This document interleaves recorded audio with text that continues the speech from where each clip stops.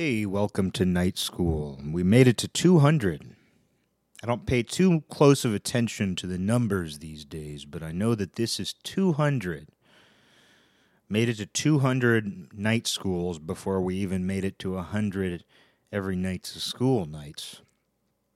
We know which one is the tortoise. We know which one is the hare. And that means every night's a school night is going to be the one that wins out in the end. So this one, night school, even though it's moving along very quickly, just keep in mind it's going to be the loser. This competition between shows, sub-shows.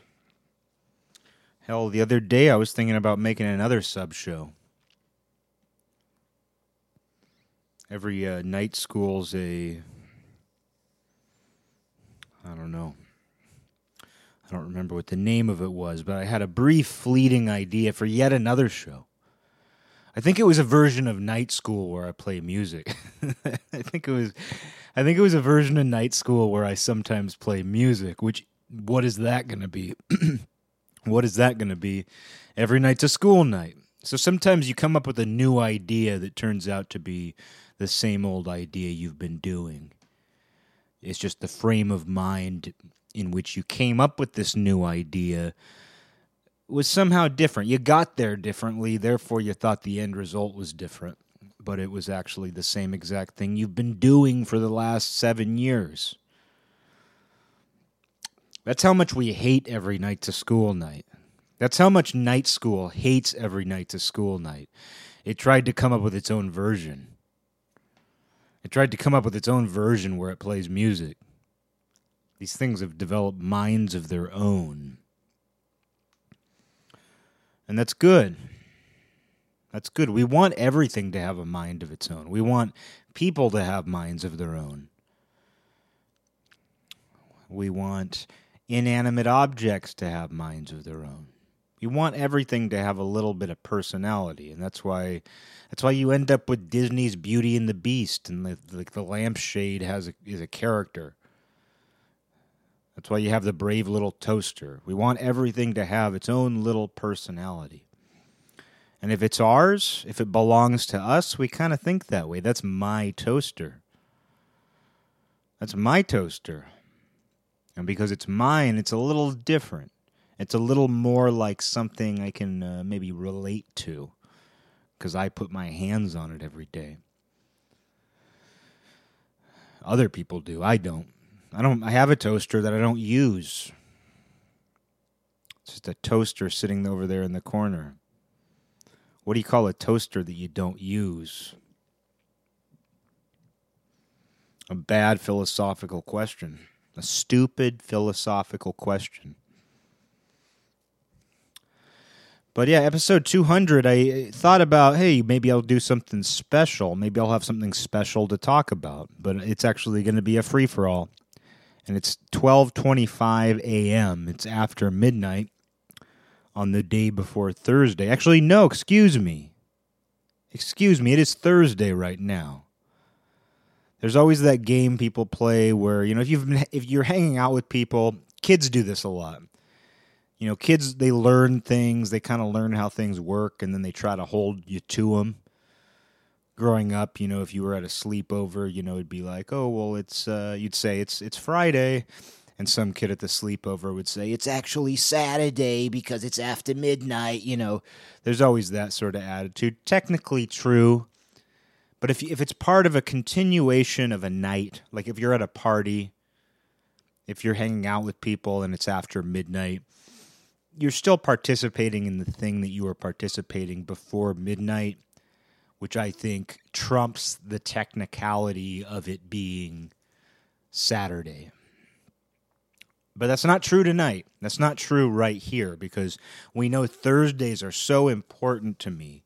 We know Thursdays are the day that the fact that it's 12:27 makes this a Thursday episode as far as I'm concerned. And there will be no debate about that. If I had hit record at 11:58, maybe there'd be a little argument that it's still the day before Thursday. The DB Your DBT card. Oh, is that your day before Thursday card? But yeah, I'd give it a little chance. I might say it. Yeah, it's a DBT. It's a DBT episode because I hit record before it was midnight. But nope, this is well after midnight. We are well into Thursday, so let's get that. It's perfect. I didn't even think about the fact that episode 200 is now officially a Thursday episode, and I wouldn't have it any other way. But it's going to be a free-for-all episode. It's going to be a free-for-all, and what to even say? I'm a little out of the loop on what's going on. I feel like now that these Democrat people have been chosen, I feel like now that the political process is moving along further, people's brains are just committed to that, and I don't fault them. That's what you do. Here's your focus for the next few months. People have comments like, "I like the pick." I saw someone I know say that. "I like the pick. I like his pick. I like the VP pick." I don't know how you let that come out of your mouth and feel okay about yourself. But I say a lot of things that come out of my mouth that I don't feel okay with either, so I understand. It's just that mine aren't evaluations of political candidates. Because now's the time to invest. Invest your hard-earned emotional well-being in these political candidates, guys. Make sure that you invest your emotional well-being in these people. And if you don't do it, somebody's going to raise their eyebrow. What's wrong with you? What's wrong with you? The same people who hate America will tell you that you don't care enough about America because you don't vote or you don't invest in these people. Who are these people anyway? Where'd they come from? They become these household names out of nowhere. Some of them do. But enough about that. I mean, I really have nothing more to say about that, only that now's the time. The doors are open for you to start caring. I know you already cared a little bit, but now's the time for you to really care. You want to really care, guys? I know you cared before, but do you want to really care now? You're going to get 3 straight months to care. And it feels fun. It's fun to care about things. I like sports. I like competition. I was thinking about something recently, speaking of sports and competition. You often hear people say it's good for kids to play team sports. It's good for them to learn what it is to be a part of a team. But they don't really get specific. You go to practice every day, you train together, you're trying to win as a whole. That makes sense. But I think it's important to remember the specifics of what that means, because I agree fully in that idea that team sports are good. And I can tell when someone either didn't play team sports or barely played and quit. That kind of thing. And I mean, I stopped playing high school football. I stopped playing football. I went to the summer practices, the summer training for high school football. And then and that's the worst part. The summer training is the worst part. You're having to go twice a day in the summer. 2-a-days, as they call them. There was a good show.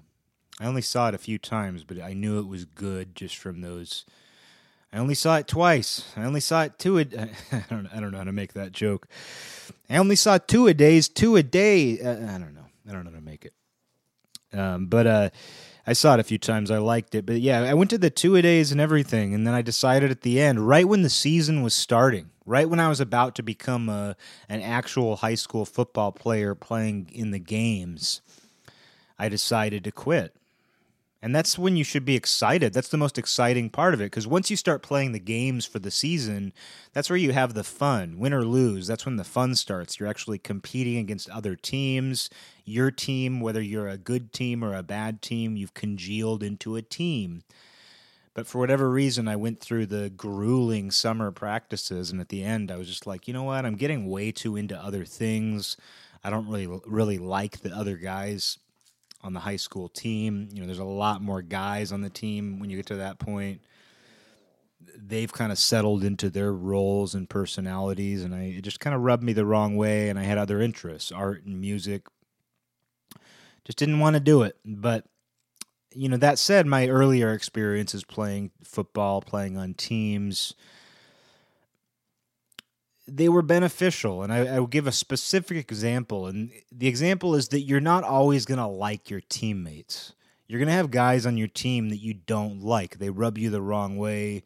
You either never talk to them at practice, or you never develop any camaraderie. You think they're an asshole. You think they're arrogant. They're usually in a position like they're your running back. There's something that has some sort of prima donna. You know, there's something preloaded about it where it's like, I'm going to be the running back. I'm going to be the guy who scores the touchdowns. So something rubs you the wrong way about someone on your team. You might not hate them, but you just think, I don't really like that guy. I don't like practicing with him. But then the games start against other teams, and that guy scores a touchdown, and maybe you made a block. And you feel this genuine excitement for him.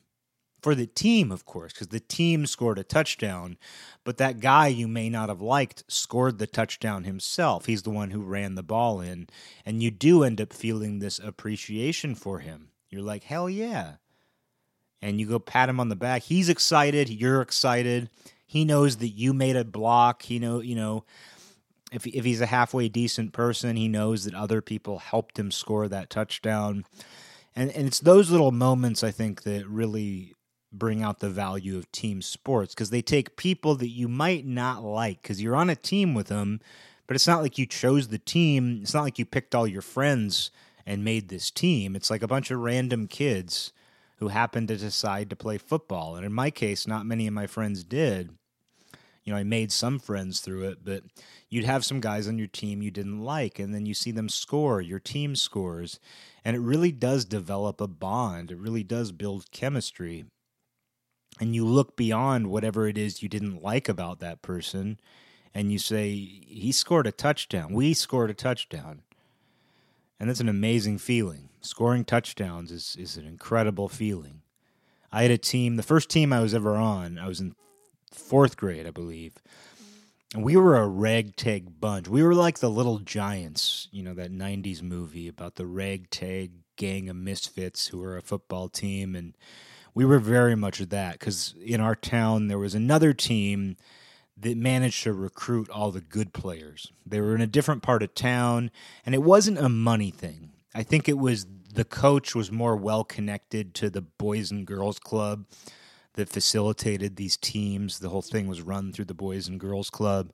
So I think that coach had better connections, and he was able to kind of pick and choose which players would be on his team and keep this core group of players that he had worked with for years.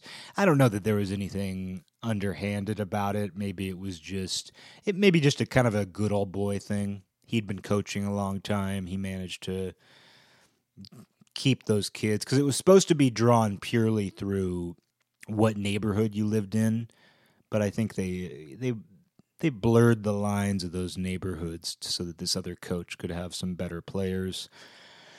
But our team, we were just a ragtag bunch, and we just got smeared every game. It was sad. We got beaten badly every game. We didn't even, I think it was our first 3 or 4 games, we didn't even score a single touchdown. And then there was this one game, I think we were in Seattle, we were playing a team that was a ways away, and one of our guys just busted out, and he ran all the way to the end zone, and we all ran with him, and we were just so thrilled. Even though we didn't win that game, we finally scored a touchdown. And that just says it all. I mean, it brings a tear to my eye to think about it, because it was just, I remember this kid, his name was Nate Lee. He was a half-black kid, and his brother ended up getting shot through, like, they were playing around with a gun. It wasn't any kind of, like, deliberate shooting. Like, a neighbor of theirs had a gun, and they tied a laser pointer onto it so they could pretend that it had a laser sight. And so they were just screwing around in their apartment complex parking lot, just pointing the laser sight that they taped on. Like it was it was like a laser pen that you could buy at the mall, and they duct taped it or something to a real gun, and they were just kind of playing around. And of course, as often happens in those situations, the gun went off, and this guy's brother got killed. And so the family had this tragedy, but Nate Lee was his name, and he scored our first touchdown, and we were all just so thrilled. And I liked this kid. You know, he wasn't an example of a kid who I had a problem with or anything, but it was just to have everybody, to be a team that sucks. We sucked. We were terrible. You know, I played football for a number of years after that, and this team in particular was just terrible. We were a ragtag bunch of misfits who could not do anything. Most of the kids didn't even understand what they were doing. They didn't even understand the most basic rules. And the coaches tried. But, I mean, you're dealing with like 3rd, 4th, 5th graders. You know, it's a struggle. It's a struggle. And scoring that first and only touchdown. We might have scored touchdowns later, I don't remember, but we didn't win a game, and we got that first touchdown after this it was a drought. It was a drought, but I mean, a drought implies there was water in the first place, but in our case, there wasn't even any water to begin with. There were no touchdowns to begin with. So this drought was just it started as a drought, and then we got one little trickle in one game, and it was just the most exciting thing in the world.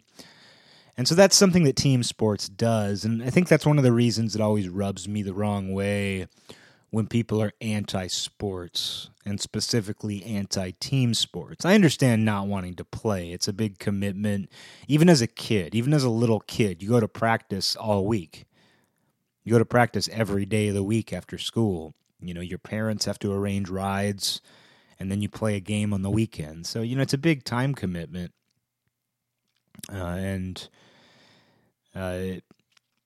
But that said, it's like you're not going to like all the guys on your team. Some of them are really going to rub you the wrong way, but there are moments where you transcend that. And they can be that guy scoring the touchdown, or, you know, you find moments of camaraderie. And I think that's something that you can take and apply to all sorts of different situations. There are all kinds of other situations that don't involve pee-wee football. There are all kinds of other situations. You know, it could be work, business. The boss really liked our project, you know. So in that moment, you don't hate that coworker who you normally can't stand because you both got a pat on the head from a boss. It's those little things, though. It is those little things. And that team sports mentality is strong right now, where people are on their teams in terms of what they believe in or think they believe in, or what you believe in, or what someone else thinks you believe in. You know, what part of the checklist you mark off in your all-important, permanently established beliefs that you got to stick to. You got to stick to them or you're a hypocrite. You know, you got to stick to them, man. Can't be a flip-flopper. So it's we get into that. We get into that, and then unfortunately in that thing, it's like, yeah, if you already agree with everybody, if you vote a certain way, you celebrate the victory of your candidate, or you celebrate when something bad happens to somebody who you disagree with. But you don't really have those breakthrough moments where you're like, oh, somebody I don't like scored a touchdown for us, or they did something really cool on the field and they deserve, you know, a knock on the helmet. They deserve you to do that thing where you lift up your hand in a fist and you just pound their shoulder pad to say good job. When I played, maybe it's because we were too young, but there wasn't a lot of butt patting. Every once in a while, maybe a coach would give you a quick pat, a quick swat. But there wasn't a lot of that between players. I mean, there was none of it. I don't remember another player ever swatting another player in the butt. I know they do that later. I know they do that when they are men. But the boys don't tend to do that. The boys aren't ready to touch each other's butts. Just if they're not ready, you got to get to a certain level. But it's camaraderie. And, I like I said, I didn't play through high school. I managed to make it to the NFL. That's the really strange thing about all this. I quit when I was 15. I didn't play high school or college ball, but they still wanted me in the NFL. The Green Bay Packers still wanted me. They were saying, Aaron Rodgers is, he's getting a little bit old, even though he's like 2 years older than me. He's getting a little bit old. We gotta start thinking about other options. And that was a good run for me. That was a good run. That was before the Arizona Cardinals, and now here I am. Not much to show for it. No ring. Just the ring I bought myself with a dragon on it. Has a big dragon that sticks out. Saw a photo of a guy that I grew up with who had brain damage. And I was told that. He was on a soccer team of mine, speaking of teams, and my mom communicated to me that he was born with some kind of brain damage. And he wasn't, he wasn't, you wouldn't know it offhand. You knew there was something a little off. Maybe he was a little dumb. But you wouldn't have known that he had brain damage from birth. But I guess his mom said something, and my mom told me. Never used it against the kid. Never said, you have brain damage or anything like that. But I saw a photo of him, and he's one of these guys now where he wears like, he's 34, 35 like I am, and he wears skull shirts, like almost like it might even have been the Punisher logo. And on his hands he has a bunch of these big rings. Not just, bands. I'm not talking about bands, as they call them. I'm talking about these big, bulky rings that are like sculptured. Like, I don't think I saw any dragons, but they have things on them. And, for example, his pointer, middle, and index finger, I think I got the names of those right. On one hand, they all had a big ring. So these big rings are right next to each other. It's not just like a ring on your index and pinky finger or something like that. It was like 3 big fat rings on your big 3 fat fingers, And then on his other hand, I saw a couple too, and it's like, that's an interesting look.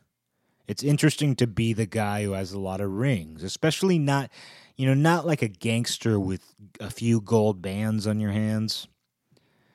It's not like this guy's going for some sort of slick drug dealer sort of look.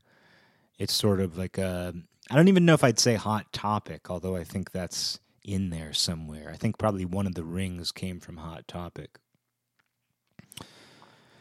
I think about these things. I see these things and I think about these things. I think about where those rings came from. Where'd those rings come from anyway? This is a kid I haven't seen in years. I'll never see this kid again.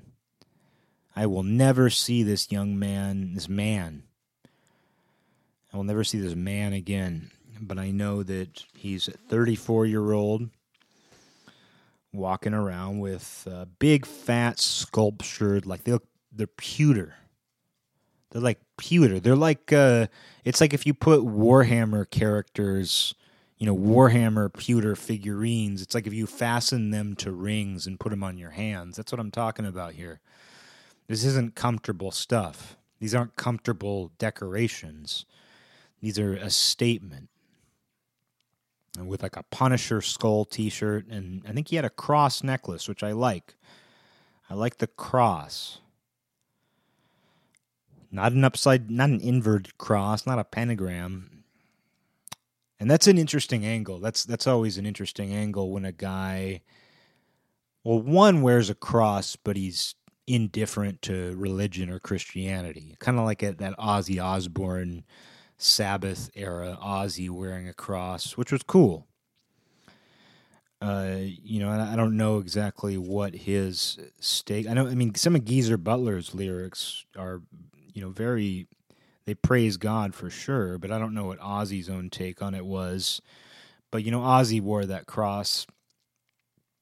I don't know what this kid's thing is, though. I don't remember him being particularly religious, but he has a cross around his neck and these big, bulky rings, these pewter sculptures on his hands. But you know what? Why not? I guess it's strange to me because he wasn't like that when he was in high school, when I knew him. So to know that this man went through a path in his adult years that led him to decorating himself in this way. And I guess given the last 2 episodes, I'm very preoccupied by people's jewelry and their decorations. And why shouldn't I be? They want you to be. When someone puts things like that on, they want you to think about it. They want you to notice it. I guess they don't want you to wonder where it came from. Where'd you buy it? Where'd you find it?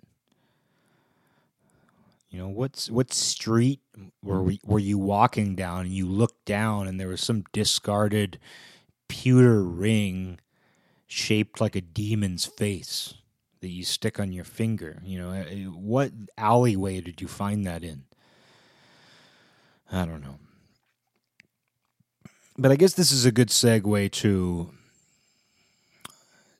talk about that cross. To talk about that decision to wear that cross. It's something people casually do. I have a cousin who is quite a bit older, and I remember he was visiting, something like that, and we all got in a hot tub, and I was shocked. And I was a little kid, but I was shocked when he took off his shirt and he had a gold chain with a cross on it. It was just unexpected.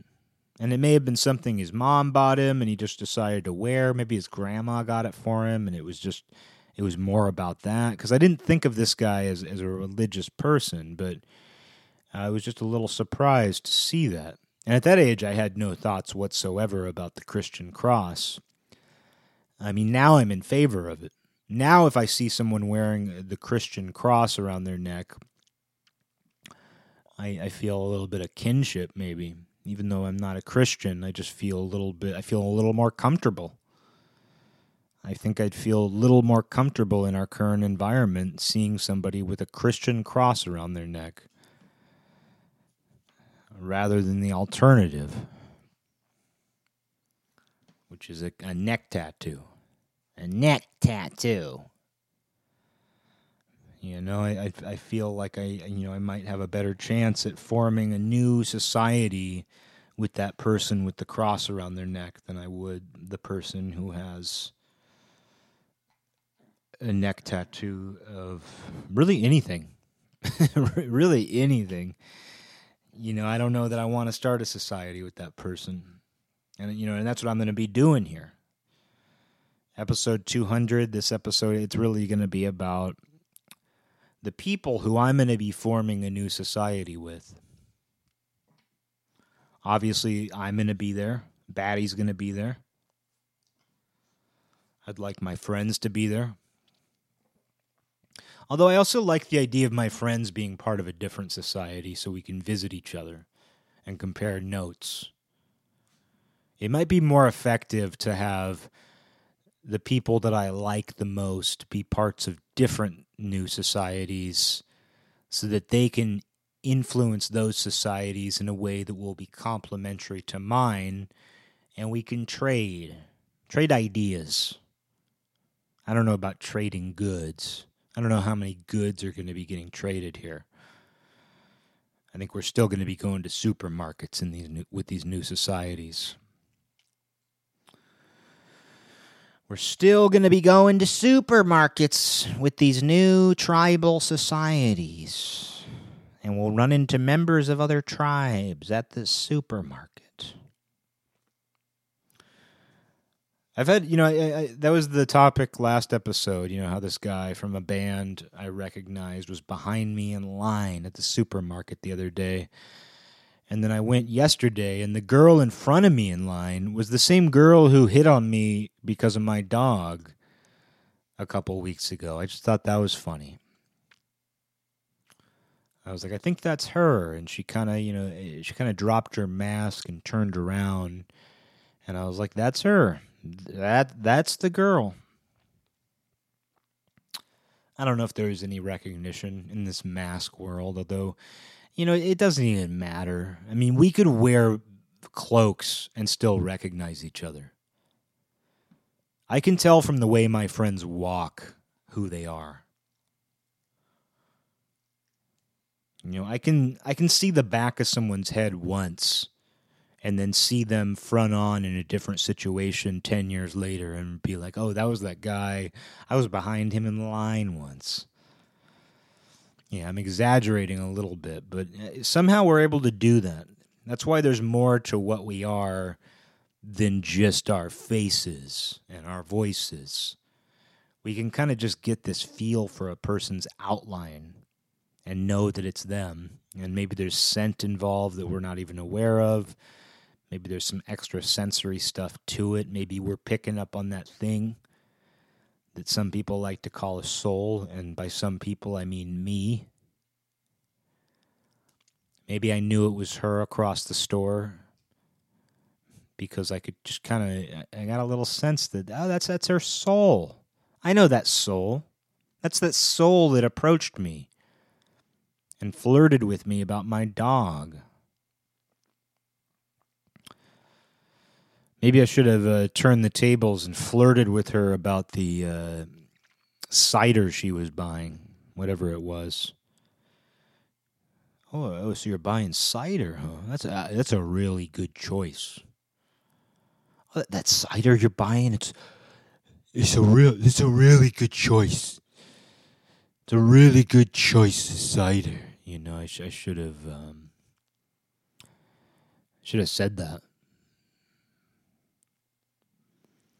I'm so stupid. I'm so fucking stupid. I could have talked to her. I could have said something about her cider and made it about her. I could have made her choice in cider, if that's even what it was. It could have been some kind of juice. It was a strange shaped bottle. I could have said, that's a really interesting shaped bottle of whatever you're buying. Oh, you don't remember me because of my mask? You hit on me because of my dog at the school when I was walking there. I'm just returning the favor. That's how you get girls, guys. That's how you get girls. You return the favor. It's going to be the name of my book on getting girls. It's called Getting Girls, returning the favor. But you got to run into them, and you can't be too quick. You got to run into them again at the supermarket a week after you see them. The universe has to do its little trick. The universe has to work its little magic on you. The universe has to do its part. It has to pair you together again. It has to put you in line at the supermarket. In fact, what the universe is doing to me right now is it's putting me in line at the supermarket with somebody of note. No matter what I do, no matter how much I try to avoid it, based on the last 2 times I've gone to the supermarket, it seems to want to put me in line, in the checkout line, with somebody that I'm aware of already. Whether they flirted with me because of my dog, my incredibly handsome, cute dog, or whether it's some guy from a big fish in a small pond band who I recognize. Seems like the universe is trying to keep me in the same checkout lines as people that I'm already at least peripherally aware of. So I'm curious to see who's next. These things come in threes. It's like celebrity deaths where they say, they come in threes. You ever noticed how celebrity deaths, they come in threes? Oh, Alan Rickman and David Bowie died. Who's next? Matt Damon? Matt Damon? Who's next? Matt Damon? Good. No, I wouldn't think that's good. That's not me saying that it would be good if Matt Damon died. Unless he truly is a demon. And even then, I'm not going to encourage it. Oh, these things come in threes. Matt Damon died, and then Ben Affleck, and then Kevin Smith. These things always come in threes, and they were all 27 years old. You know that? You hear? Matt Damon died yesterday, Ben Affleck died today, and I hear Kevin Smith is going to die tomorrow, and they're all 27 years old. They stayed 27. That's what you don't hear about these people who died at 27. The big 27. The Bermuda Triangle of ages. Janis Joplin. Jimi James Hendrix. Jimmy Moore. Jimmy Morrison. His name's Jimmy Morrison, but I call him Jimmy Moore. I call him Jimmy Moore. They all die at 27. It turns out they were actually like 37. They were 38. They were 40. They were lying about their ages. Jim Morrison was 53 years old when he died. Jimi Hendrix, I mean, I don't know his exact age, but from what I hear, he had his senior citizen card. I hear he was a senior citizen by then. Janis Joplin, she was 14 years old. It's all just an urban legend that was never disproven. They weren't 27.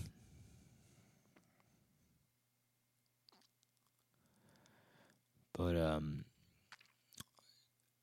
yeah, I mean, I'd love to get back to something.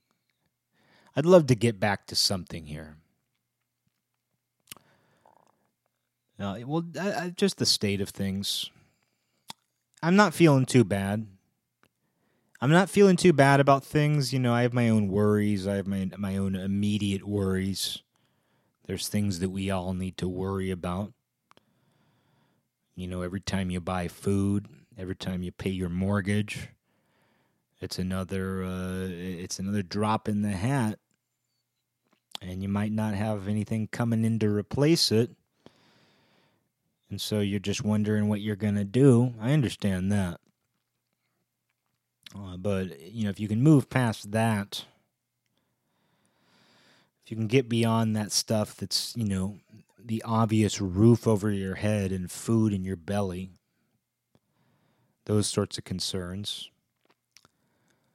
what are your concerns? I mean, there's plenty of them if you look, but it's also easy to ignore them. And I guess maybe that's when the mob comes to your doorstep, when you least expect it. Maybe that's when they figure out you're Frankenstein. Because that's my biggest crime. I might not look like Frankenstein, but if you were to see my brain, it is sewn together. It is a patchwork brain. My brain looks like Frankenstein's body. It turns out Frankenstein's body is pristine. Frankenstein's brain looks like a pearl. Looks like a perfect little pearl with lines running all around it. My brain, it's sewn together. It's hacked up. It's pieces from one brain. It's all put together, and it grew that way. It wasn't the result of some sort of surgical intervention. My brain grew into a Frankenstein brain on its own. And when people find that out, well, they're going to be using more than pitchforks. They're going to be coming with scalpels. That's what I'm worried about. I'm not worried about getting chased up a mountain by a bunch of townsfolk with pitchforks. I'm worried about them coming with scalpels, saying, lay down, this is good for you. What we're going to do is good for you. We're going to do something to your brain with our scalpels. And then you're going to start saying all the things that we want you to say. You're going to say the words that you haven't said yet, that you really need to say, or else you're not on our team. That's what's going to happen. If they find out you have a Frankenstein brain, a Frankensteiner brain, that's what's going to happen, is they're going to come after you with scalpels, not a pitchfork. Maybe it'll be a pitchfork made of scalpels. Maybe it'll be a pitchfork made of discarded heroin needles that you find all over town. You know, if I were one of those lame, folky artists, like I worked with a guy, and this is going to sound like I'm talking shit. I'm really not. But he would make art sculptures out of garbage. And he was aggressive about it. You know, you think about, I know a lot of artists, and there's people that they show their work, they do things, they want their work to be known. But there's some artists you meet, and they're just downright aggressive. Like they're out to get their work seen and displayed and placed in showcases. And it turns out the guy who made sculptures out of garbage did exactly that. And just to give an example of one thing he did, I worked with him, and I never saw it, but he would tell me about his ideas because he found out I was an artist. And I actually liked the guy. He had some problems, but I liked the guy. Turns out I can like somebody with problems. But anyway, he told me, he was like, I designed a bicycle, and I found these garbage bags somebody had gotten rid of, and I tied the garbage bags to the bicycle wheels so that when you ride the bicycle, it fills the garbage bags up with air. And I'm probably not explaining it perfectly, but you get the idea. All I know is that when you ride this, I think it might have been a stationary bicycle for that matter, which makes things so much worse. It's so much worse as a stationary bike if that's the case. But anyway, it was some sort of bicycle. I think it was a stationary bike connected to garbage bags that when you ride it, it fills them up with air. And this was going to be something that was put on display somewhere. This was going to be something that people looked at. And I said, God bless him. God bless you. God bless you. You know, what else can you say in response to that? I'm not going to say, that is the stupidest idea I've ever heard. That's the stupidest idea I've ever heard. You know, I'm not going to say that. But what do you say? I mean, I can barely say anything in response to something like that. I designed a bicycle, and when you ride it, the garbage bags that are fastened to it fill up with air, and it's a state. And the thing is, too, is his art was always like, it's a statement about the disposable nature of our consumer society. There was always something like that in it. It was always some sort of environmental or, you know, industrial or consumer commentary. It was topical. I should have said, I don't get it. That's what I should have said. She said, I don't get it. I don't get it. Be like, I'm doing something too. Oh man, dude, we should collaborate. I'm doing something too. It's where I go out in the public and I pull down my pants and I show them my. It's where I go out in public, you know, and I'm wearing cargo. I'm wearing cargo pants, and then I go out in public and I pull down my pants and I show them my. You know, that'd be my response. While you're riding your garbage bicycle, I dance around you with my pants down and my hanging out. Sorry, me doing that noise upset Batty. It would probably upset anyone. Probably upset whoever's listening. But that's what happens. That's what happens when you censor yourself. Deep down, even if you agree with the censorship, even if you think, I really didn't want to hear the word. I really didn't want to hear him say, he pulled out his, even if you don't want to hear the word, there's also something about censorship that kind of grosses you out too. There's something about censorship that grosses you out too. At least that's how I feel. But to turn things into a slightly different direction, because I had no intention of talking about Bill's garbage bicycle machine today, although I never forgot about it. And Bill, if you ever happen to listen to this, I loved the idea. To me, it was, I'm a big fan of my own art, Bill. And even though you got in trouble at work for flirting with an 18-year-old girl who rejected your advances, and as your supervisor, I had to get involved. I had to intervene and tell you to stop talking to her. I don't know if you thought the fact that you're a 50-year-old balding artist somehow made you a more viable sexual candidate to an 18-year-old girl who had just graduated high school. And I know that you tried to get her to hang out with you by saying you volunteer at the local theater, the local art theater, and you get free tickets. And you tried to kind of guilt her into going with you by saying, yeah, I get these free tickets, but I just don't have anyone to go with. Maybe you would want to go with me? Maybe you would want to ride to the movie theater with me on my garbage bicycle that, as you ride it, it fills up garbage bags? Maybe we could ride it all the way to Burning Man. We could ride my garbage bicycle all the way to Burning Man after the film. No, I'm being mean. I'm being really nasty here. For episode 200, I'm being really nasty about some guy I worked with. But this is all true. And I named names. How dare I?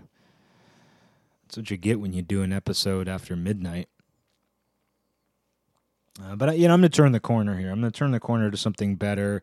Bill, I don't mean to call you out, man. And if for some reason you tracked me down and listened to my podcast and heard this exact snippet where I talk about your garbage bag bicycle and your, borderline harassment of a female employee, it's been 10 years. I did you a favor as your supervisor by telling you that I wasn't going to write you up because I felt that you were smart enough to not do it again, and you didn't.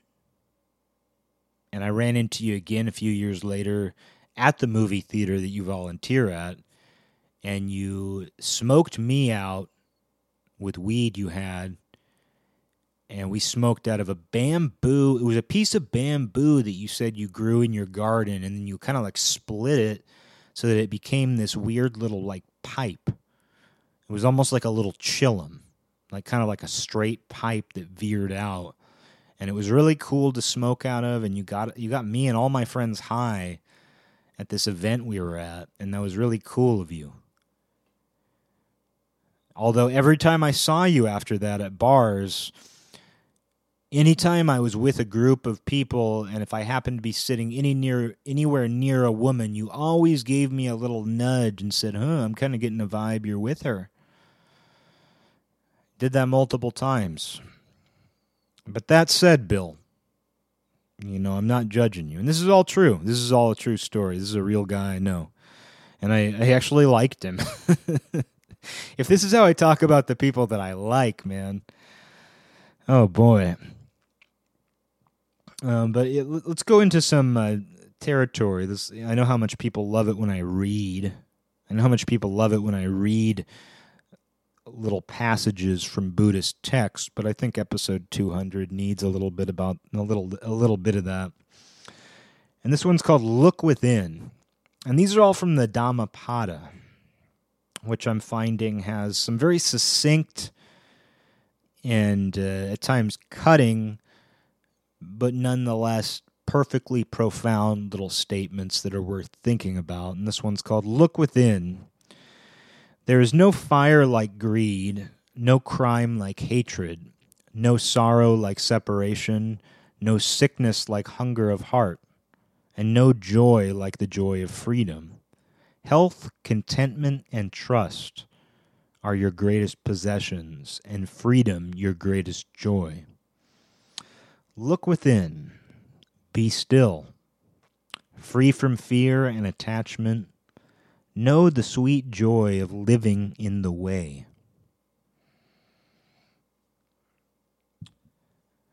Pretty simple one. Pretty simple one, but an important one. The beginning says it, something that I needed to take account in that rant against Bill and his garbage bag bicycle. There is no fire like greed. Well, I wasn't greedy of what he was doing, but no crime like hatred. I wasn't hating him, but I think that I was being a little hard on that guy. I think I was being, for a guy who was pretty nice to me, I think I was being a little hard on him there.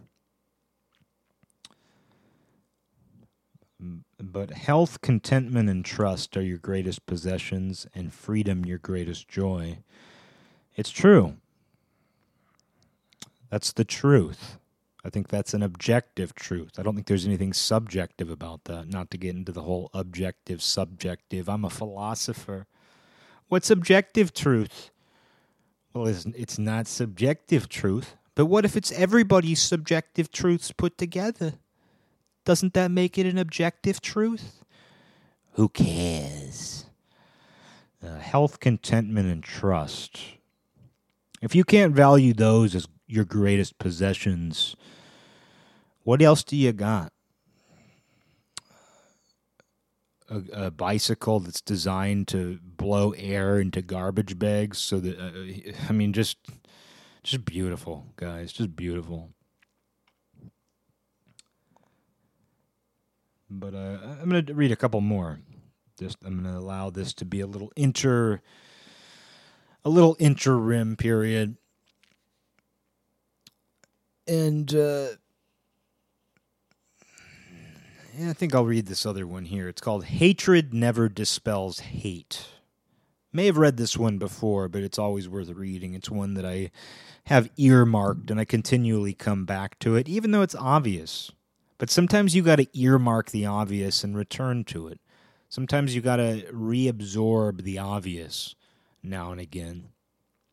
And this one in particular is important, especially in a time like now where hatred is the currency. It's always there. It's always a currency. But we can see where hatred is the currency between people at this moment. Not all people.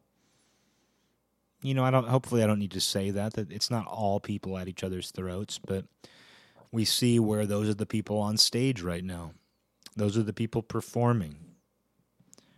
And it's like a Gallagher performance where they're smashing watermelon and it's flying all over the crowd, but pretty soon it might be something worse. It might be a Gallagher performance where they're smashing your brains. Might be your brains flying all over the crowd, and they're wearing their rain slickers like any, good Gallagher fan would. They're wearing their rain slickers knowing that fruit and watermelon are going to hit them. Except this time they know it's your brains.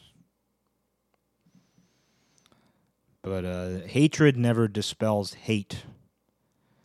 Look how he abused me and beat me. How he threw me down and robbed me. Live with such thoughts and you live in hate. Look how he abused me and beat me. How he threw me down and robbed me. Abandon such thoughts and live in love. In this world, hate never dispelled hate. Only love dispels hate. This is the law, ancient and inexhaustible. You too shall pass away. Knowing this, how can you quarrel? Ancient and inexhaustible. The law. Only love dispels hate. The ancient and inexhaustible law. And I like that this little passage, it's reinforced with, you too shall pass away, knowing this. How can you quarrel? And maybe that's been one of the blessings of having a major death happen in my life, immediately preceding what's going on now. In seeing the sweet whisper that goes on between life and death in its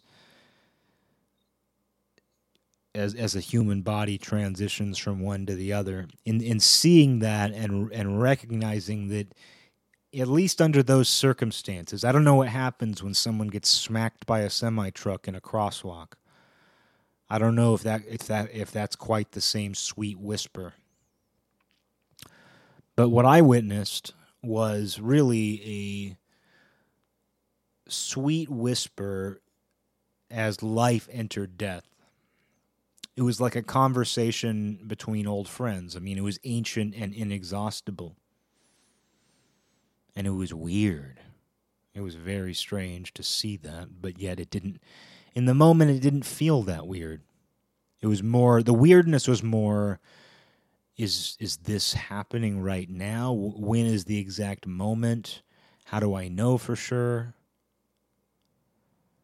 Because the vitals drop, but then there's little spikes, and you just don't entirely know, and maybe it's better that you don't know the exact moment scientifically. Maybe it's better that you don't know the exact millisecond. But what I witnessed was life and death exchanging a sweet whisper as someone's life passed to the other side. And so having witnessed that, I feel like any reference to the knowledge of our own death as a reminder, which is always there. It's always a reminder. But in not living in fear of it, in not fearing your own death, it's more of a guideline. When you're not afraid of your death, you're not trying to bounce away from it. You're not trying to bounce off that wall into another part of the funhouse, into another part of the jumping, bouncy place, whatever those things are called. The bouncy palace that you'll find at a carnival. You're not trying to continually bounce away from death. You acknowledge it, and it's sort of this guideline. And it makes it very difficult to get into petty arguments and disagreements because you're not in fear of it. If you feel like you can lay your head down and go to sleep and not think, I didn't finish that album. I didn't finish writing that email. I never made that $1 million. I never made that $1 million. I never finished that drawing. If you can lay your head down to sleep every night and know that those things aren't going to weigh on your soul as you go, and that you did what you could with what you had, that's not just going to aid you in the bardo. It's not just going to aid you in whatever it is death brings. Even if it's simply death, even if that sweet whisper I referred to is the transition between life to permanent nothingness, which I don't personally believe in, but could be that. I'm not going to rule it out. But even if that sweet whisper isn't a whisper between worlds, but it's a whisper between this world and a non-world, no matter what that whisper is, it's something that should reinforce your life, and it should reinforce the decisions you make in your life. And, I just made a decision to go on and on about this guy I worked with and all these personal details about him and his garbage sculptures and his tendency to hit on 18-year-old girls as a 50-year-old artist. I don't know. People get there. People end up there. People end up in far worse places. Some of it might be out of fear of death. Although I kind of get annoying. I kind of get annoying. I do kind of get annoying, but I do kind of get annoyed when people try to make things all about death. It's similar to that Freudian, it's all about sex. Where it's like, those are a big part of things. But to say that that's all of it is to deny an essential spiritual component. It's like saying somebody works out. Oh, you lift weights so girls will like you. And you're going to get laid more. Oh, I know why you work out. I know why you work out. It's so the girls will give you more attention and you'll get laid more. Yeah, it's not bad to have women think you're more attractive. I mean, I suppose it's better than them thinking you're disgusting, because at least it gives you the option. But to say that fitness is all about some sort of making yourself aesthetically attractive to women, no, it's not. That idea of being the warrior monk is not all about, oh, you know why guys become warrior monks, right? They're just looking to get laid. They're just looking to get, I have this friend, Mike.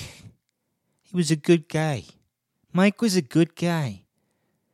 He devoted his life to this weird fucking thing. He called himself a warrior monk. But let me tell you something. Mike was just doing it because he thought he'd get laid. So it's there's paths you go down, and I mean, of course, people will always use. I mean, tons of people do work out. Tons of people do get into fitness for that exact reason. But to think that that's the total motivation for something like fitness, well, while it might apply to somebody, it's short-sighted. It's narrow. Although I do have to say, though, it's like having options, I think, is always... Having options, I believe, makes you stronger in some ways. It's why renunciation does have a certain power. Because when you renunciate, you are saying, I could do this, but I'm not going to. Because I believe that renouncing doing these things is going to bring me closer to God. It's going to strengthen my yoga, my union with God, with what this whole thing is, with this blessed thing that glues us all together while remaining a far more central part of the whole thing. It is the whole thing than simply the glue. It's more than just the glue. That's how I would describe it. How would you describe God? Well, he glues everything together, but he's more than just the glue, let me tell you that. But that's the thing about renunciation is, with renunciation, there's a level of choice. It means you have options, but you're choosing not to pursue them. It's like somebody who is, what's it called? What's not quadriplegic? What's the other pelegic? Someone who can't use their legs. Someone who can't use their legs. Are they renouncing walking? Well, they're not walking. But are they renouncing it? Probably not. They can't walk even if they wanted. And that's cool too. They can still be cool. Somebody who can't walk even, somebody who can't choose to walk because they are, is it paraplegic? Yeah, I think it's paraplegic. I think we found it. Someone who's paraplegic, they're no less cool because they can't walk. but you can't really call it renunciation.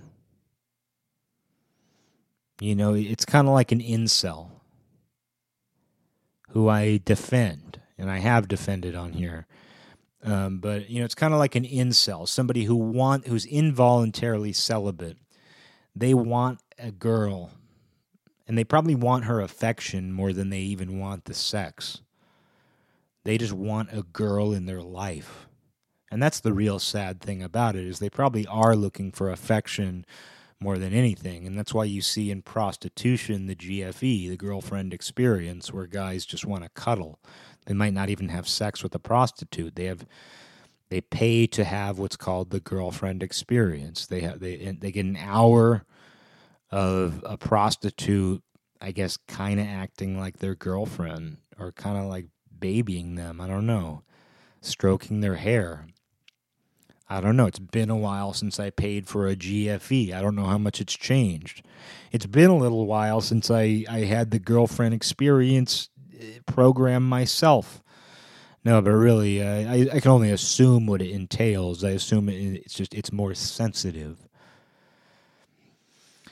But, you know, a guy who can't get a woman even though he desperately wants them and tries. He's doing everything he can, but he's an incel.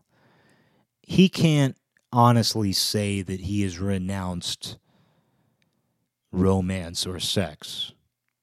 Maybe eventually he can. Not to say that an incel can't reach a point where he can say, you know what, I'm done with that struggle. It was never working out for me. It really damaged my ego. It damaged my spirit. It was twisting my soul into a corkscrew.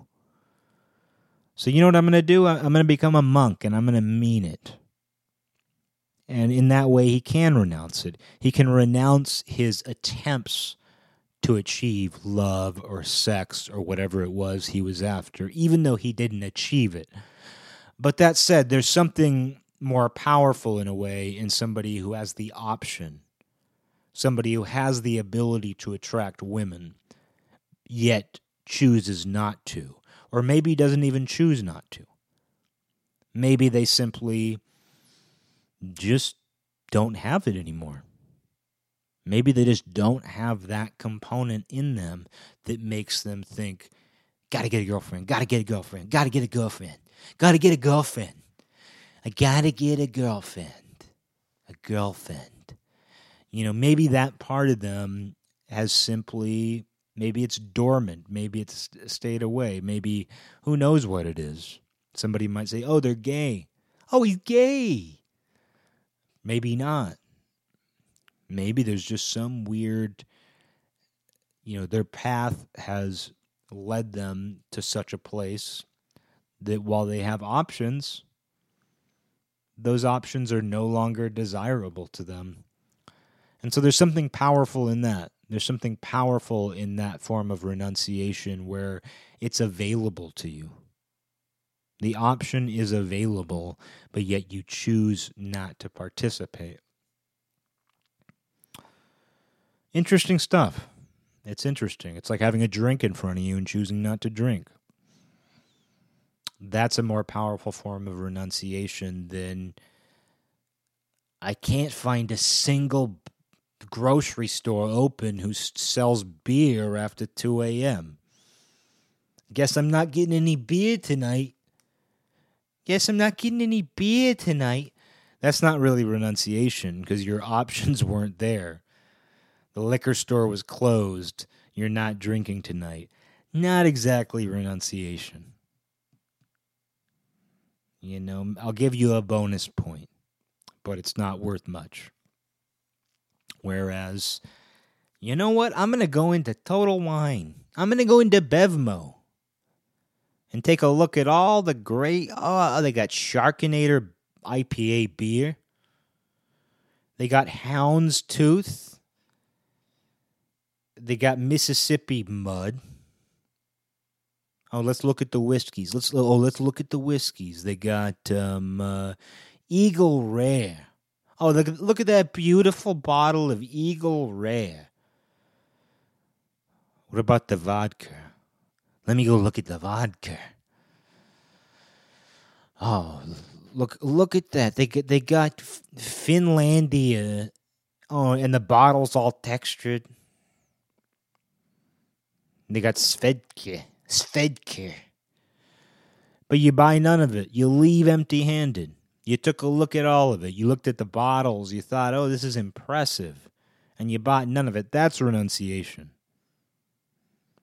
That's renunciation. So, not that you can't renounce something when you don't have an option to indulge in it, but there's something extra powerful when you renounce something that you have total ability to indulge in. When you have a list of girls you can text right now, but you choose not to. You got a lot of girls you can flirt with through the text message. What would you even flirt about them with? How would you even flirt with them? Coronavirus much? 2020 much? What'd you think about what Stephen Colbert? What'd you think about what Stephen Colbert said about Kamala Harris? What'd you think about Stephen Colbert's interview with Kamala Harris? Oh, me too. Me too. You're cute, you know that? You're cute when you're talking about Kamala Harris, the way that she interviewed on Stephen Colbert. Colbert. You're very, very cute when you talk about... you're very, very cute when you talk about what Trevor Noah's said. Oh, you remember the NRA? Oh, you're a Buddhist Republican? Nazi much? What do you even flirt? How do you even flirt anymore?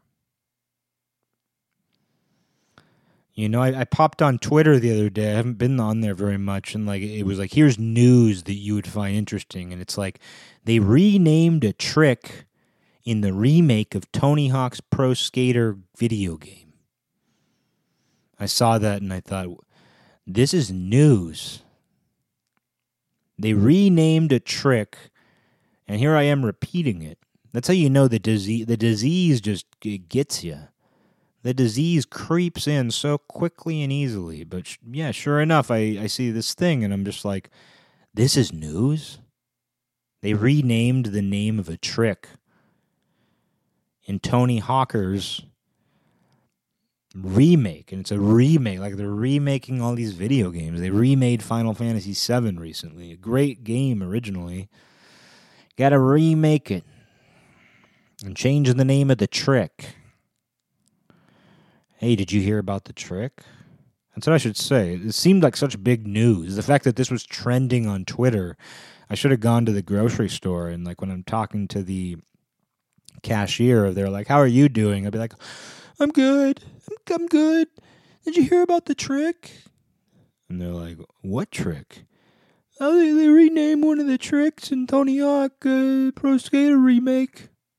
Seems like it's pretty big news. The person goes, are you kidding me? I love that trick. I love the old name of the trick. I love the old name of the trick before the remake when they changed the name. This is where we're at, though. This is where we are at, and I don't say that cynically. I say that from a very constructive place. Because if that's where we're at, we can go places. We can really go places from here. This is episode 200. You know, tomorrow there'll be 500 episodes. In 10 years, there'll be 10,000 night schools. And I'll still be saying the same exact things probably. But you know, if this is where things are at, we can really go places if we clear our minds. We can just fly high. I was talking to my friend the other night, lifelong friend. We grew up together. And he ended the phone call by saying, I wish you the best. And I said to him, well, that's great because the best is possible. And we had a laugh, we had a good, a laugh of agreement. Because that's the thing. This happens especially with good friends, where you have a laugh of agreement. Because I meant it. He said, I wish you the best. And I said, well, hey, the best is possible. And I think that's something that people need to remember. The best is possible. Maybe the best is a bicycle art sculpture where when you ride it, it fills garbage bags with air. Maybe that's it. Maybe that's the best available. Maybe that, fills a niche. Maybe that fills a purpose. I don't know. But I'm going to continue here with the mindset that the best is available. And I don't want people to get tricked by the, quite frankly, sick mantras that people repeat. And they don't do it to be bad people. And they're often good people. And they're often people who are in good places in life. They're often not the people who are getting kicked out of their houses and, begging for food who say this. These are often people who have it pretty good, but the whole, could 2020 get much worse? So we're only halfway through 2020. How could it get much worse? Well, it's probably going to get pretty something. It's probably going to get pretty something as the erection approaches. How's that for a good joke? It's probably going to get pretty bad as erection 2020 approaches. Oh, so now you're making fun of... I'm not going to say it. I'm not even going to talk about how certain languages change R's and L's. Not even going to talk about how there's a certain country in the world that would say erection instead of election. I just don't need that kind of heat. You think I'm looking for that kind of heat? I'm trying to be a baby face here. It's because I see the world in pro wrestling terms, I'd rather be a baby face. I'm not looking to be a heel. I've been a heel before, and I'd rather not be a heel again. I like that baby face energy. But it's hard to be a baby face. It's hard to maintain that baby face persona in a world that is constantly filled with temptation. In a world where you suddenly start talking shit on your coworker from 10 years ago because he made a bike sculpture that fills garbage bags with air when you ride it. And he hit on an 18-year-old girl when he was a 50-year-old man. Got to keep reminding people of that. I'm not looking to Me Too the guy, for Christ's sake. I'm not looking to do that. I'm just saying we have interesting people around us. And what they do isn't always interesting. Like a bike that fills garbage bags with air while you ride it to make a statement about trash consumerism. Like, that's not interesting, but it's interesting to me that there's a man who does that and makes pipes out of the bamboo stalks in his garden and generously smokes you out in the local volunteer theater where he volunteers. That's an interesting person, and we got all kinds of interesting people around. And so I don't dislike them just because I tell their story truthfully.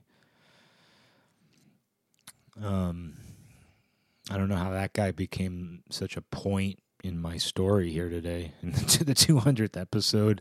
This 200th episode where I wanted it to be grand. I wanted to make all the finest points. I wanted it to be so uplifting, and I just keep talking about this guy for some reason, but it shows you how no matter who someone is and what minor role they played in your life, somebody can easily just get lodged in there.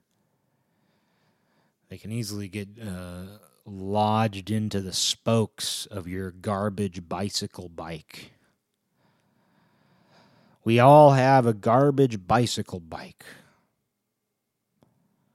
Tell you what, if I get elected, every child will have a bicycle that when you ride it, it pumps empty garbage bags filled with air.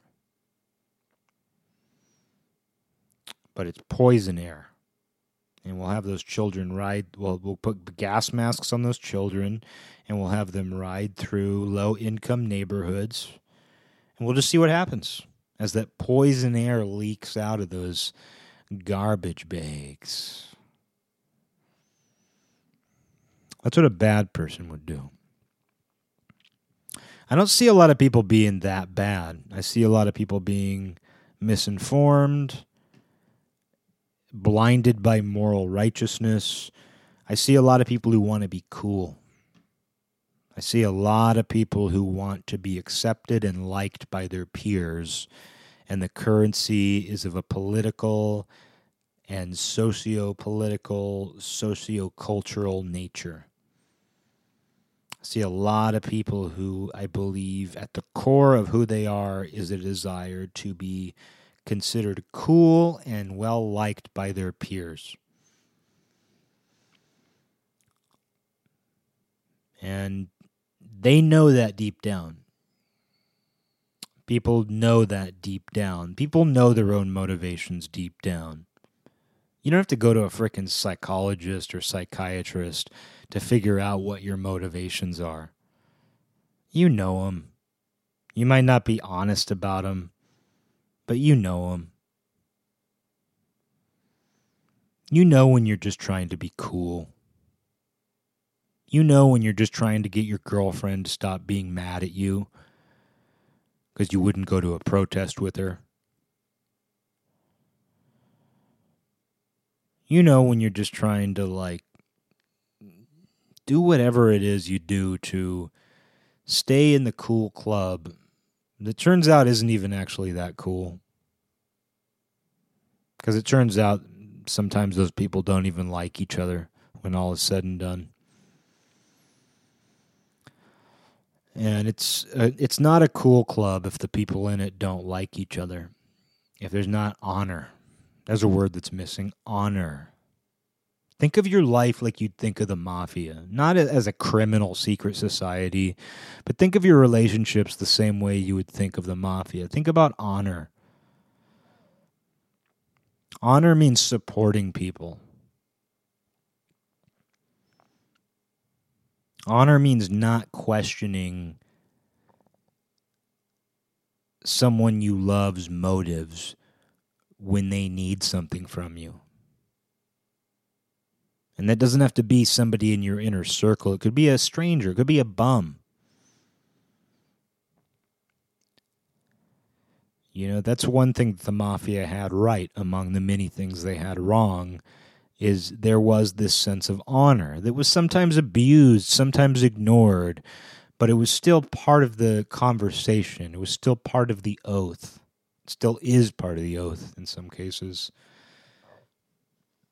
And you don't hear it very often. You hear it in ceremonial circumstances. You hear people talk about honor in certain ceremonial circumstances. Oh, you know, the honor of being a soldier. He died with honor. There's a casual form of honor, too. Think like a mafioso. Make honor a daily part of your life. Honor the people in your life. Honor yourself. Honor this life. Don't try to argue with it. Don't try to argue with the fact that life is. Try to honor this life because you are a part of it. You can bring God into it. You can bring the universe into it. But you can just stay in your house and honor that. You can honor your life as a householder. Because that gets into Buddhism. Some people are householders. They're not monks. But a householder can still live an honorable life and should. But they are honorable when it comes to the mundane. And that sounds pretty great to me. being honorable even about the mundane.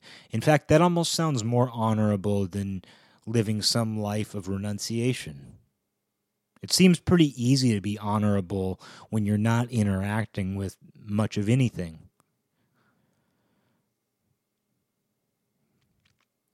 Seems a lot more honorable sometimes to be a householder, to live a domestic life, to have to deal with your community, to have to deal with the people you know,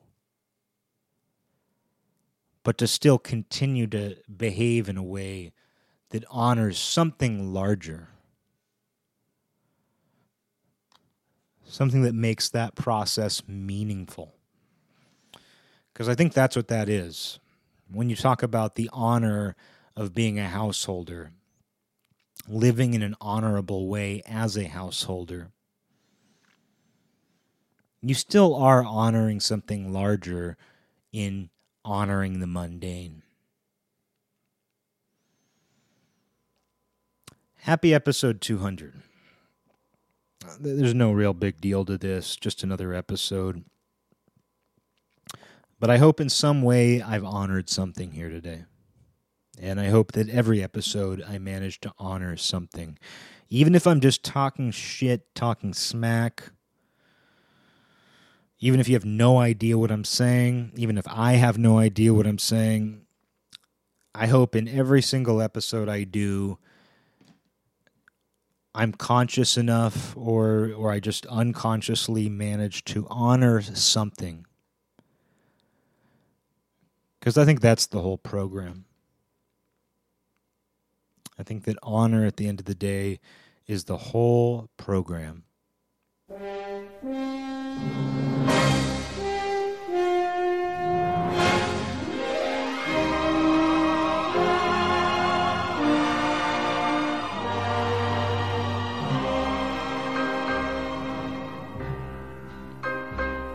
This land is mine.